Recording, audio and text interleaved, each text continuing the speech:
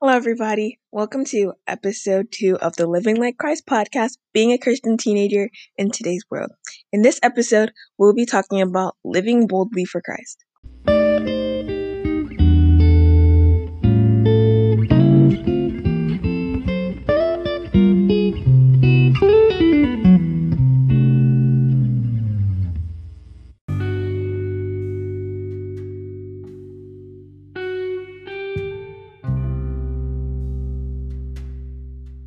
What does it mean to live boldly for Christ? As Christian teenagers, we should be a canvas for Christ. People should be able to see the qualities of Jesus within us. We should have some aspect of us that stands out. When we walk in a room, we shouldn't blend in with everybody else. We will have a certain fire within us, the fire of Jesus, that sets us apart.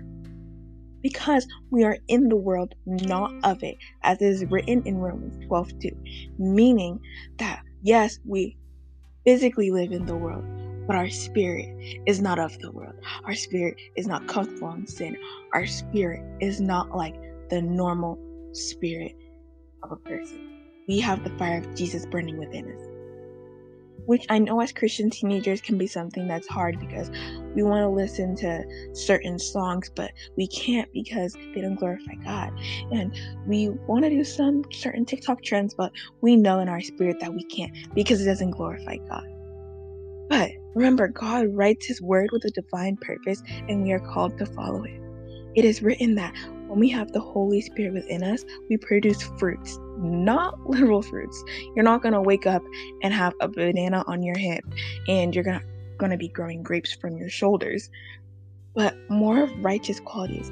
Read about these qualities in the book of Galatians 5:22. And it says this, "But the fruit of the Spirit is love, joy, peace, patience, kindness, goodness, faithfulness, gentleness, and self-control. Against such things there is no law." We should be embracing Christ boldly because there are a lot of people who don't know Jesus and the freedom and the love He provides. A lot of people say, "Oh, that's so hard. I can't follow Jesus. There's so many rules. That's so hard. I can't follow Jesus. I've done too many bad things." But Jesus is actually the most forgiving, most freeing, and the most loving. And a lot of people don't know the freedom and the love that He provides. So when you walk with Christ and the actions that you do, people will look at you and say, "I want to be filled with what they're filled with. I want to live the way that they're living." So just by living boldly and embracing Christ through you, you can lead people who are astray back on a healthy path with Christ, or introduce people onto a path with Christ. Now, that doesn't mean we have to be perfect and that we cannot make mistakes, because surely that's quite impossible. We are humans. We're bound to make mistakes every day, but that doesn't mean we should be comfortable in our mistakes. That doesn't mean we should be comfortable in our sin. We should be on a pursuit daily to be better than we were yesterday, using God's words, strength, and wisdom. Remember to be bold and embrace Jesus, but do everything with love.